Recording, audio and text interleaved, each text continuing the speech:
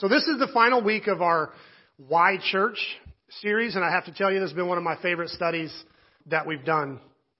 I have ADD, and so my organizational skills are not the best. And because of this, I don't do a great job of pre-planning our sermon series. I listen to church leadership podcasts and stuff, and some of these guys talk about how they go on a retreat weekend and they plan out 12 to 18 months worth of sermons, and I'm always like, oh, that sounds amazing. I have no idea what I'm doing tomorrow. No, my event horizon is 2 hours. That's as far as I can see. For me, life is like driving in a fog where, it's I can only see 10 feet in front of me, but I guess if I keep going that direction, I'm going to get there. That's kind of the way I work with time. But this is, every once in a while, I feel like in that fog, God just leads us and guides us into the places we need to be, and the Holy Spirit just kind of keeps us moving in the right direction. Because I'd love to be more organized, but I still run out of gas on a regular basis, and I have no idea why. I keep thinking it's going to fix itself. I ran out of gas at a funeral once, and Dale, I got to the burial site late, and Dale was like, "What happened? Are you okay?" I was like, "I ran out of gas," and I was like, "Don't ask." And so the conversation moves on, and Dale goes, "Hold on a second. Is your car broken or something?" I was like, "No, it's fine." And we move on, and Dale goes, "Well, hold on, whoa. Did you look at the gas gauge?" I was like, "No, Dale, I don't know. It just happens." He was like, "How do you run out of gas? Who runs out of gas?" I was like, I don't know. But yeah, I'm not that organized. This is one of the reasons I love rhythms and cycles, is because things just come back around and you can't get too lost in that kind of system. And it's one of the reasons we kind of loosely follow the church calendar here. It is amazing once you get used to it to see things come back around again, and you get to mark your year and measure your year by these events, and they're really powerful. Because I can't imagine an endless calendar that just goes on forever. When I think of time in a linear fashion, I have to play Candy Crush for 3 hours just to escape the chaos because I get lost. But cycles and rhythms I can do. And it gives you enough structure that I don't get overwhelmed, but it also leaves us some room for movement and for the Holy Spirit to lead us and guide us. And I feel like this series has been one of those. I had no idea we were going into this series when we did. I just needed to fill 4 weeks, and I feel like God has really kind of had a master plan. So I'm excited. But this also, I'm excited because this feels like the perfect series to kind of preface Lent, to kind of lead us into Lent, because we have spent the last 4 weeks talking about brokenness, talking about just how bad the world is, how broken the world is, but also spending every week talking about how we bring redemption to that brokenness. And so we've kind of sat in the tension between what is and what we know should be. And really that's Lent, because Lent is this season where for 40 days we face the darkness. It kind of commemorates Jesus' 40 days in the wilderness, fasting and facing temptation. It commemorates the Israelites wandering for 40 years in the wilderness, just outside the promised land that was given them. And so we spend 40 days kind of in that lost place. But we do it, and we talk about harder things, and we face the tough things in our lives and even our own mortality, but we do it knowing Easter's coming. We do it knowing that in just a few weeks there's redemption. And so we sit for 40 days in this tension of brokenness, knowing that it's not going to stay broken, that redemption is right around the corner. And so that's kind of what we've done for 4 weeks, and it's a great lead-in, because redemption's not about just going to heaven someday. That's a great bonus, but we're supposed to live every day in the redemption that Jesus bought for us. And so we live in this brokenness, but bringing redemption to this brokenness. So Lent starts Wednesday, and I hope you'll come to Ash Wednesday and kick that off with us. And just go through the journey. Give it a shot. If it seems weird to you and seems one of those things that those weird Christian people do that aren't really on my team, I challenge you. Come give it a shot. See what you think, because I think it's a powerful, powerful thing. So everything we've been talking about, how church can help bring redemption to the 4 broken relationships, comes into play during Lent. We struggle, but we do it with hope, knowing that redemption is coming. Which is a long way of saying that I've really, really enjoyed this series. Okay, let's get started. This morning we're going to wrap up the series, and then we'll all be here Wednesday night to get the ashes. But the broken relationship we're talking about this morning is one of the toughest ones. So we're going to start with the text. Then he said to the woman, "I will sharpen the pain of your pregnancy, and in pain you will give birth. And you will desire to control your husband, but he will rule over you." And to the man he said, "Since you listened to your wife and ate the tree whose fruit I commanded you not to eat, the ground is cursed because of you. All your life you will struggle to scratch a living from it. It will grow thorns and thistles for you, though you will eat of its grains. By the sweat of your brow you will have food to eat until you return to the ground from which you were made. For you were made from dust, and to dust you will return." So far we've examined the broken relationships between the human and God, which explains so much of the way we live today, the way we hide from our Maker. We looked at the broken relationship between the human and the self, which absolutely starts to feel like the Scripture is reading our mail, the entrance of shame into the human narrative. We studied last week the broken relationship between the human and the other, which unlocks almost everything we need to know about human history and our relationships between people. And this week we're going to look at the broken relationship between the human and the created order. And this is a tough one because it encompasses so much. Some people call these the curses because of that word when he says cursed is the ground for you. But I consider this a broken relationship. This is much more than a curse. I think God is just giving Adam and Eve observations of this is the life you've chosen. This is the road you've chosen to go down. I don't even think he's punishing them. He's just explaining to them their choice. And here's what's down the path that you're now on. And wow, there's a lot in this observation. Esther and I started the week kind of brainstorming about all the different directions you could take this sermon, because you could do a long series just on this. Obviously, there's this power dynamic between men and women. God describes it. He tells Eve, "And you will desire to control your husband, but he will rule over you." And this begs the question, if this kind of patriarchal dynamic that has dominated history since Adam and Eve is part of the broken relationship, then what might redemption look like? If Christ brought our redemption and the church is supposed to be helping us walk in that redemption, then how is this relational dynamic between a husband and a wife supposed to function? That would be a great study, but we're not going to do that this morning. We could do this. He said, the ground is cursed because of you. We could definitely look at the relationship between the human and nature.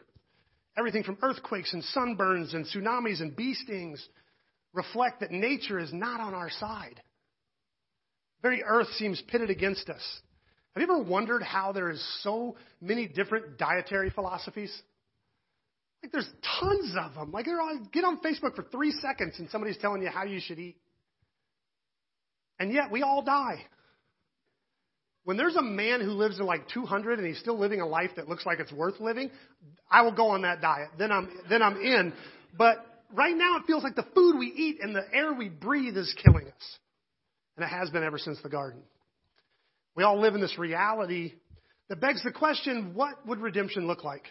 Obviously, believing in Jesus doesn't insulate us from sunburns any more than it automatically fixes our relationship with others. But I do believe that as believers, we should be redeeming this relationship to the earth. In my opinion, Christians have more motive than anybody to be environmentalists. Got real quiet. We're the ones who believe that God actually told us it's our job to care for the planet. We were given a world by God himself that he called good and gave us the responsibility to care for that goodness. That was our mandate. That's part of our mandate. We have every reason to care for the environment, and we don't have to do it out of fear or this like paranoia that if we don't do it just right, there's not going to be any planet left for our kids. And we don't have to do it out of fear. We can do it out of love. We can care for the planet because we believe God gave us a good planet and he gave us charge over it. We can believe in the sovereignty of God, that he's ultimately in control of our planet, and still believe it's our job to care for the planet. If your kids made you a piece of art, you don't go awesome and crumple it up and throw it away in front of them. That would, you would never do that. We put it on the fridge. We care for it. We show it. And I feel like sometimes we have this awesome piece of art God has given us and we just trash it. And I don't think that shows respect and love. And so I think we have every reason to be environmentalists. We're not going to talk about that today. We could even talk about some of the weird studies, I guess still about environmentalists, about how healthy gardening is. They say that there's like weird endorphins and things that happen when we touch the earth, almost like we were made of earth, and it's good for us to get into it. There's some really cool studies. Look into it. But no, we're not talking about that today. We could talk about our vocation and how the very things that we're created to do were suddenly made difficult.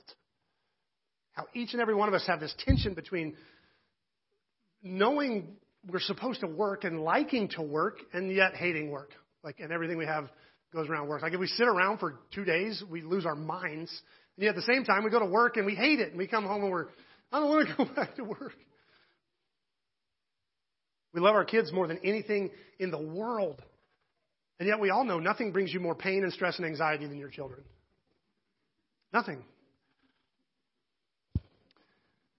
In fact, the only groups that outnumber the vast array of dietary plans is the vast array of parenting strategies. You know what I mean? Half the world is no kid would have gotten away with that in my day. We would have beat them. And the other half is coming up with one study per hour as to why hitting your kids turns them into sociopaths. And we fight about it. And there's a right way. It's almost like we all know it's not supposed to be this hard. If I could just find the right way, it would be much, much easier. It's like we're biologically driven to work and make babies. And those two things generate 95% of all the stress in our life. We could discuss how, because of the redemptive work of Jesus, the effort we put into our work and our children has eternal meaning. Because it's more than just paying bills and obeying biological urges. That would be a great sermon. That's not what we're talking about this morning. We call this broken relationship between the human and the created order because it basically means that nothing is the way it's supposed to be. Everything's just a little off. Even our pleasures never quite satisfy the way they promise to. Something between us and the system, the matrix, is off. So though this passage encompasses a lot of brokenness, I decided to just treat with a small piece of it this morning. You will struggle and scratch a living from it. By sweat of your brow, you will have food until you return to the ground from which you were made. Ladies and gentlemen, I give you the inception of the rat race. Can you hear the depression in that verse? You will sweat and struggle and scratch to survive until you die. Does anybody kind of resonate some days with that passage? Do you feel like this verse pretty much sums up the way life feels most of the time? Even when you have great and truly happy moments, it's like you're waiting for the other shoe to drop. This morning we're going to discuss what a redeemed relationship with the created order might look like. Because let's be honest, the treadmill of work, work, work, die can't be what we were created for. But before we look at that redemption, let's look quickly at what I think is maybe the best assessment of this broken relationship in the entire Bible. Solomon was made king of Israel in the midst of kind of a contested succession. The decision of who would ascend the throne wasn't made until kind of David's final days.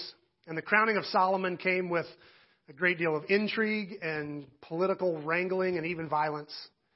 And into this uncertainty, God has this conversation with Solomon. I think God came to Solomon to kind of reassure him that he was the right king. He was God's intended king. But in the midst of this discussion, God offers Solomon anything he wants, and Solomon chooses understanding. We classically call it wisdom, but what Solomon actually asked for was understanding to be a good king. He knew to be a good king, he was going to need to understand. Solomon expands the kingdom, mostly without war, builds palaces, whole cities, full industries, and of course the temple, which is an architectural masterpiece. Along with this, he wrote proverbs and wise sayings and observations. And then toward the end of his life, Solomon writes, in my opinion, a book about the broken relationship between us and the created order. It's called the Book of Ecclesiastes. Honestly, probably my favorite book in the Bible. I'm just going to read the first 9 verses of this book, and it kind of sums up what you find in the rest of the book. It goes like this. These are the words of the teacher, King David's son, who ruled in Jerusalem. Everything is meaningless, says the teacher. Completely meaningless. What do people get from all their hard work under the sun? Generations come and generations go, but the earth never changes. The sun rises, the sun sets, then hurries around to rise again. The wind blows from the south, then it turns north. Around and around it goes, blowing in circles.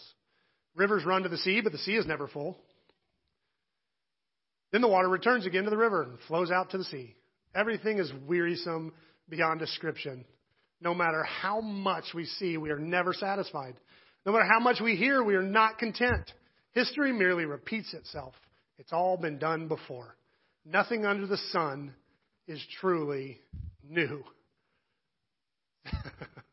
Isn't that chipper? Welcome to church. Solomon goes on to explain all the stuff he tried that brought him to this conclusion. But the truth is, Ecclesiastes is a huge thesis expanding on what God told humans was going to happen in Genesis 3. You will work and eat until you die. And if we want to survey the Old Testament or even history, we can find this brokenness permeates everything.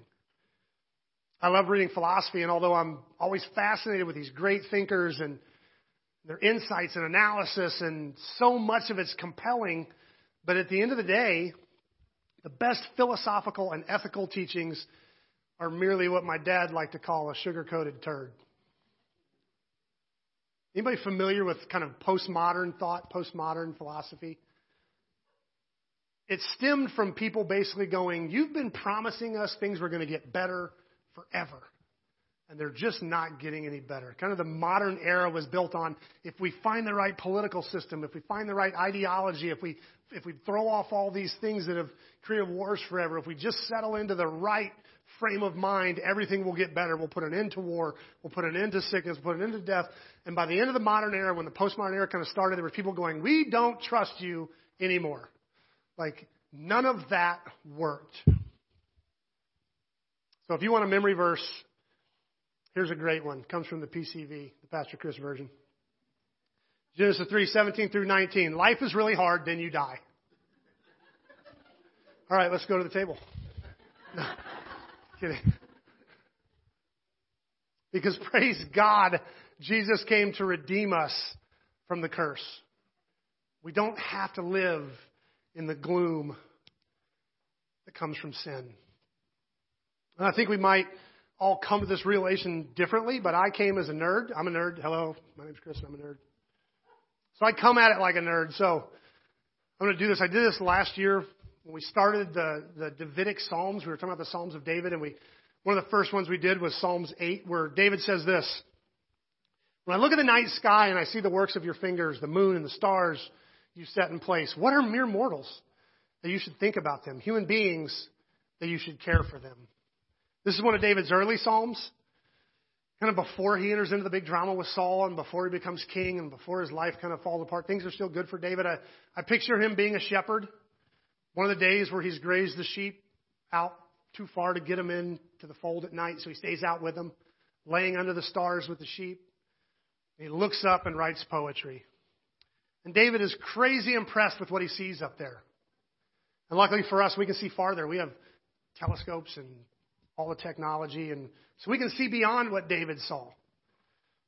In fact, we know that right here in this very minute we sit in Wellsville, just outside of Wellsville, right about there. And if we zoom out a little bit, these satellites let us go a little farther. We can see where we are in relation to Kansas. Of course, you can't see Wellsville anymore. You really can't see our church, but you can see Kansas. And if we go out a little farther, you can see the small outline of our state. You can kind of see the scheme. You see Kansas, but obviously no longer Wellsville. Our church wouldn't even be a dot on this map. And yet we can zoom out a little bit more. Go back even further. No more Kansas. Can't see Kansas. We can kind of see where the United States would be, right?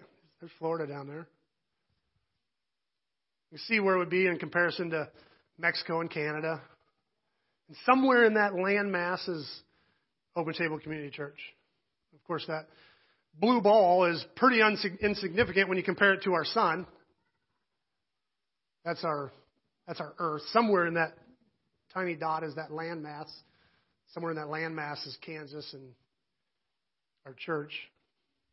But if you zoom out even more, our sun is unfortunately not big enough to show up on this picture. If you were to take a little pinprick and put it in there, our whole solar system would fit in that pinprick. But somewhere over there in what they call the habitable arm of the galaxy, over there in kind of the backwoods neck of the galaxy, you would find our little solar system. And our entire galaxy, it's a good galaxy. It's a solid galaxy, kind of a sturdy blue-collar galaxy, an everyday galaxy. But it's just one of a billion galaxies like it in what we can see as the known universe. Incidentally, we don't think that our little world is at the center of the known universe. It's just our telescopes can only see so far in every direction. And so when you extend that out, you get a ball that we're in the middle of. But our whole galaxy is one of about a billion galaxies that we can see.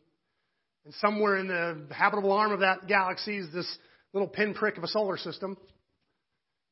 In the middle of that pinprick of a solar system is a sun that absolutely dwarfs our Earth. And somewhere on that blue dot of a dot is Open Table Community Church.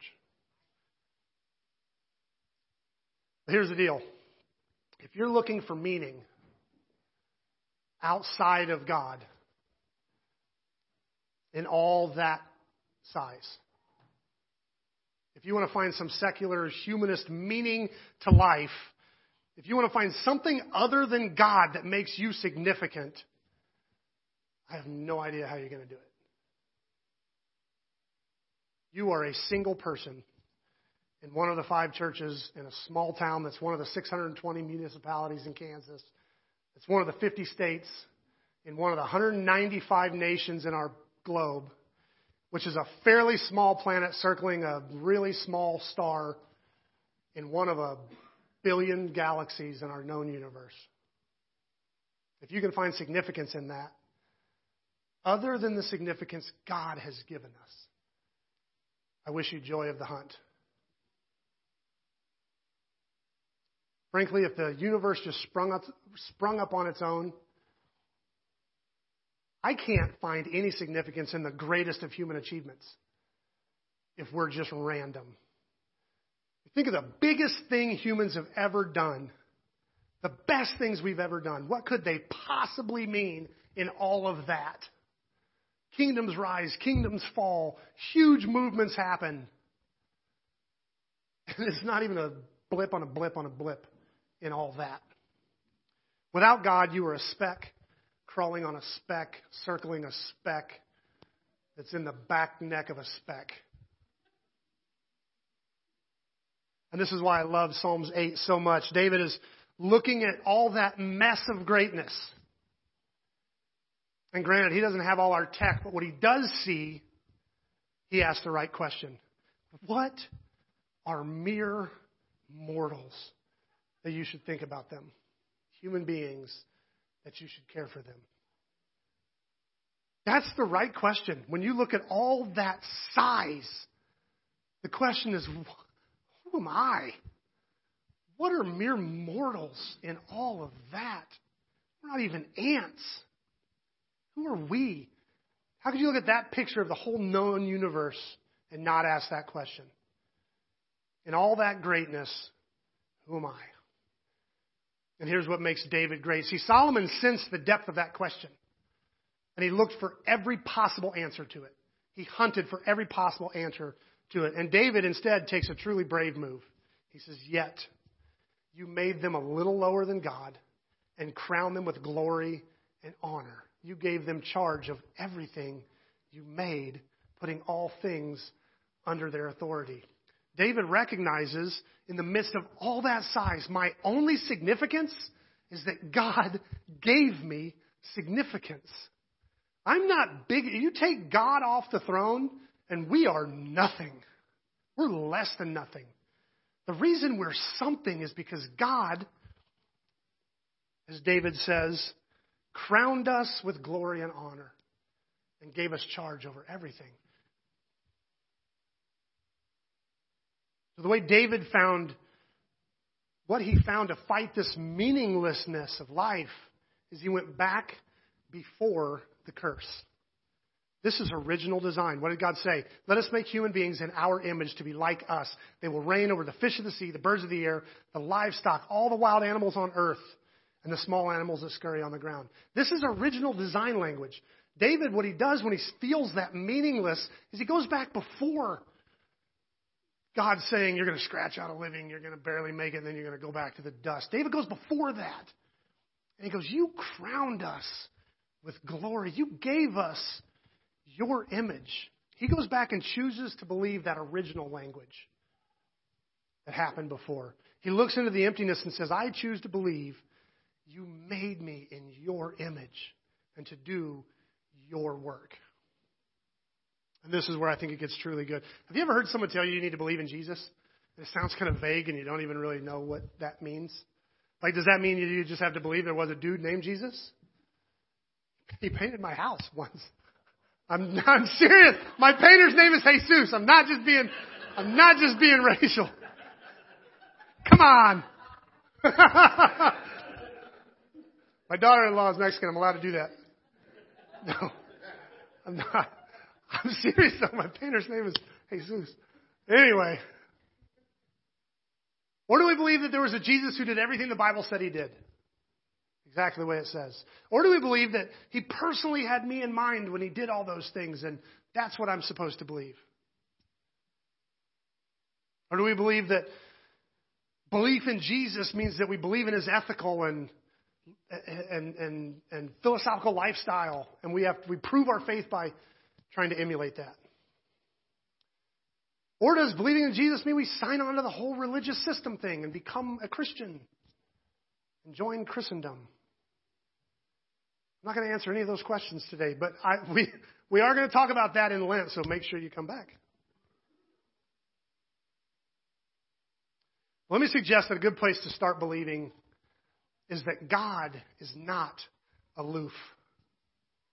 He's very active in our lives, in his love for us.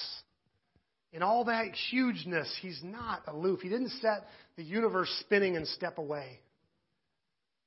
He's very active in our lives. You could argue that we were created with a purpose and then he just let that purpose go and he just stepped back and left us to scratch and dig until we survive. To survive until we can no longer survive and then we die in our meaninglessness. But even David looked up and saw beyond that. He looked to original design and he found inspiration. You could argue that maybe God stays afar, but if you did, if you argue that God just spun the universe into existence and stepped away, you cannot also believe in Jesus. Because Jesus says the opposite. Jesus says God is very engaged, incredibly engaged in the human narrative. If Jesus' life, death, resurrection tells us anything, it's that God has not abandoned us. That God has not stood afar off. He's not stayed aloof. If redemption means anything, it means that, like David, we can look past the seeming emptiness back to original design and choose to believe that. We choose to believe that we have purpose. This is the true statement that makes all the difference. Incidentally, Solomon did make his way around to this by the end of his dissertation. He says, that's the whole story. Here now is my final conclusion. Fear God and obey his commands, for this is everyone's duty. After trying everything he could try, after going, there has to be some meaning in something I do, he comes to the conclusion, it's God. It's got to be God. So what David saw in art, Solomon saw through scientific method. I just test this thing over and over and over again and came to the same conclusion. I tried everything on earth to find meaning, and trust me, without God, there is none. We say all the time that faith is the currency of the kingdom, and that sounds so vague and ethereal, but through this entire study, we've looked at what it might look like to redeem these broken relationships. And at the root of each one of them is faith. Our relationship with God was broken. Our human instinct was to hide from God when he showed up like Adam did. But Paul comes in and says, because of the work of Jesus, you are at peace with God. You have peace with God. Your job is to believe that. Our relationship with ourselves was broken. We feel shame and we no longer like the way God made us. But Paul tells us in Ephesians 2 that we are God's masterpiece. We've been specifically made and chosen to do the work he has for us. Your job is to believe that. Our relationship with the other was broken. We separate ourselves from other people and we embrace every wall and category that perpetuates that separation. It's been that way since Adam said, it was the woman you gave me. And again, Paul tells us that because of the work of Jesus, there is no Jew, there is no Gentile, there's no female, there's no male, there is no slave, there is no free, there is no other. Your job is to believe that. So guess what your job is when it comes to living in the redemption that Jesus purchased for you, especially when it concerns the broken relationship between you and the created order. Your job is to believe that you have a purpose. There's something bigger than just scrabbling through life until you die. You have a purpose. Like David, you can look at the greatness of the universe and say, I'm either nothing, a speck on a speck on a speck, or I was created in the image of God with purpose. I'm a logic nut, and the way I see it, it has to be one or the other. If God did not give you purpose in all of that size, then you mean nothing. I feel like logically it's one or the other. You either say, I'm nothing, and no matter what I try, I can never be more. Or you say, I am created in the image of God with purpose.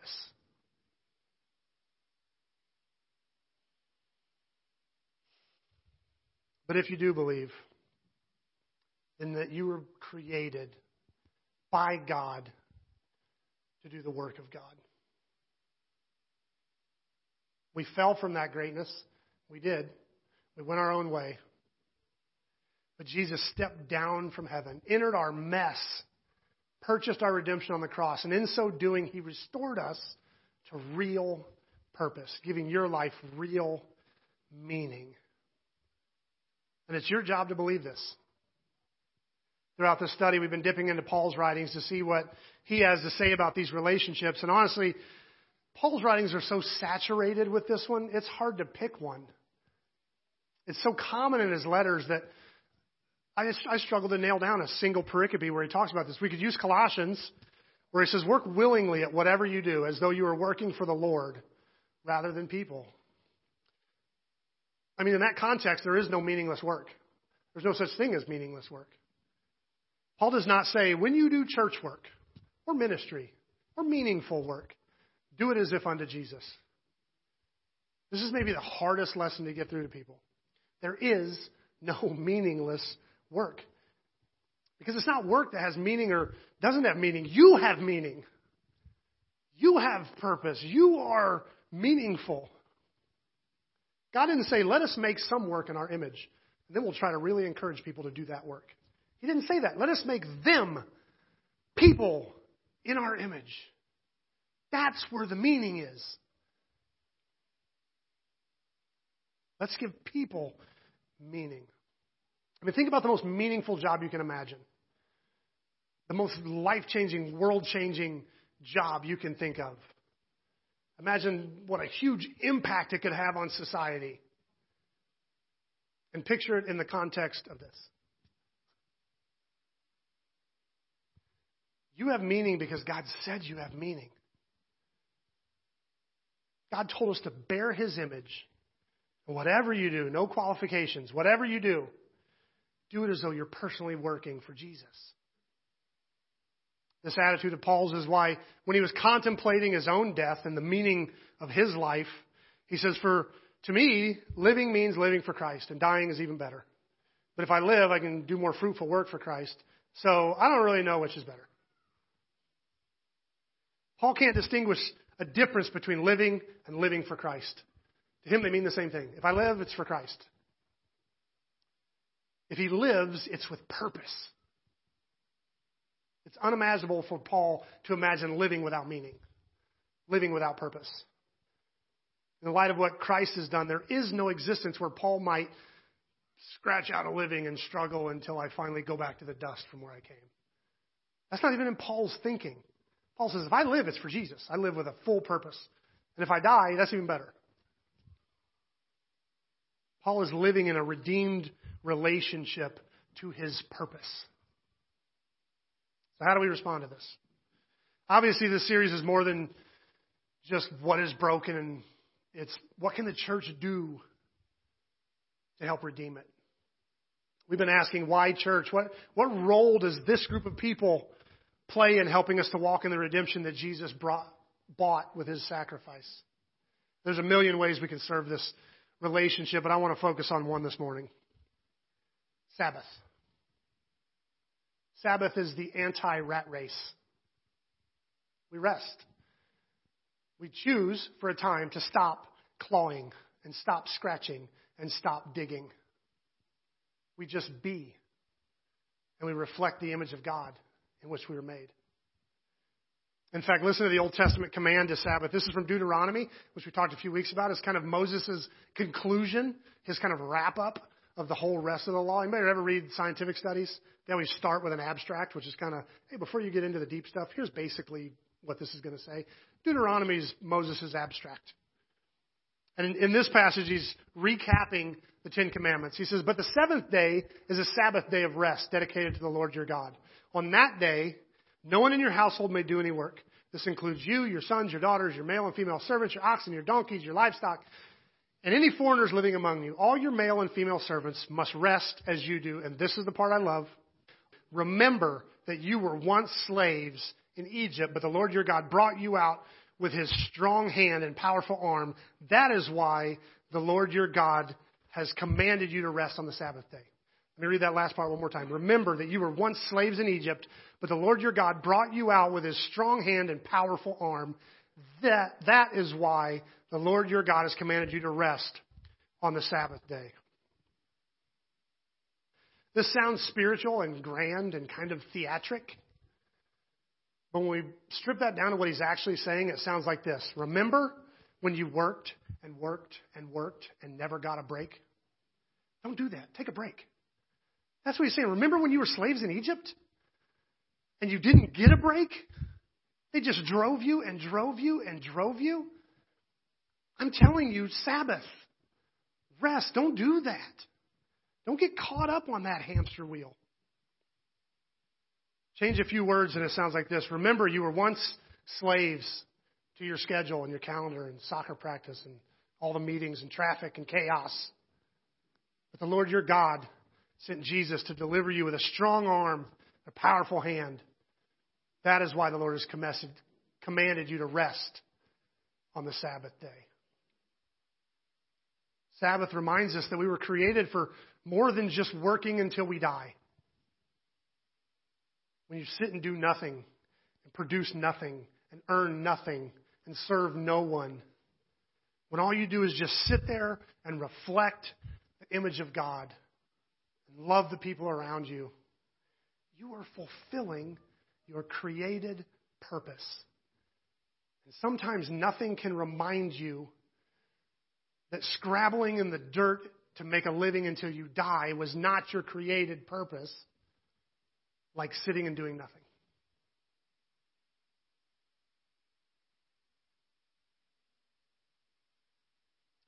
And that old curse will pull on you. This feels like a waste of time. I could be getting something done. My to-do list is so long. I can't believe we're doing nothing. I'm getting further and further behind here. The Sabbath makes us go, I was not created to scratch and claw and sweat until I die. That's the curse, and I have been redeemed. Sabbath. We Sabbath. So here at Open Table Community Church, we believe in Sabbath. We believe that rest is not only important, it's redemptive. It's part of how we claim the redemption that's ours as we rest.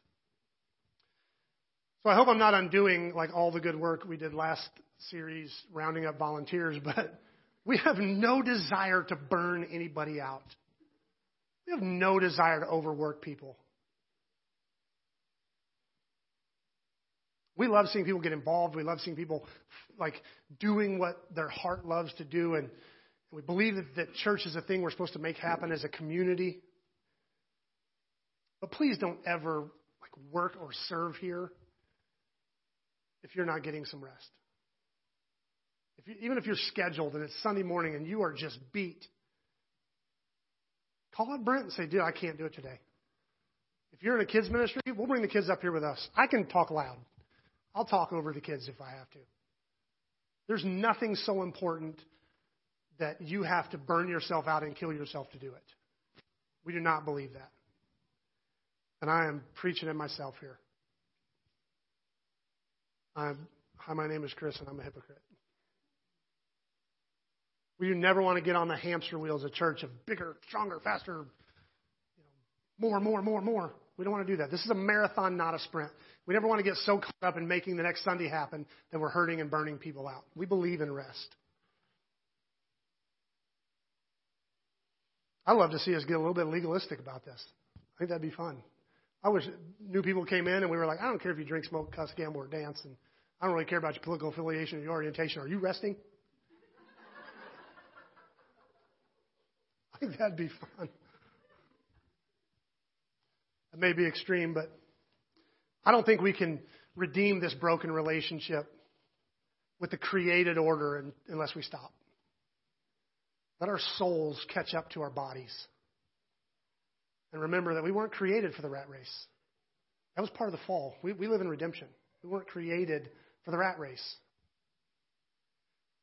So one last recap. Why church? Because as followers of Jesus, you are at peace with God.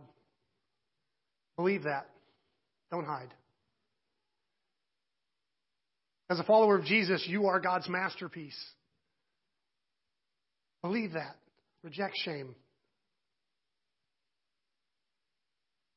As followers of Jesus, we are all one. Believe that. Don't divide. As followers of Jesus Christ, your life has meaning. Believe that. Work and rest with purpose. Let's go to the table.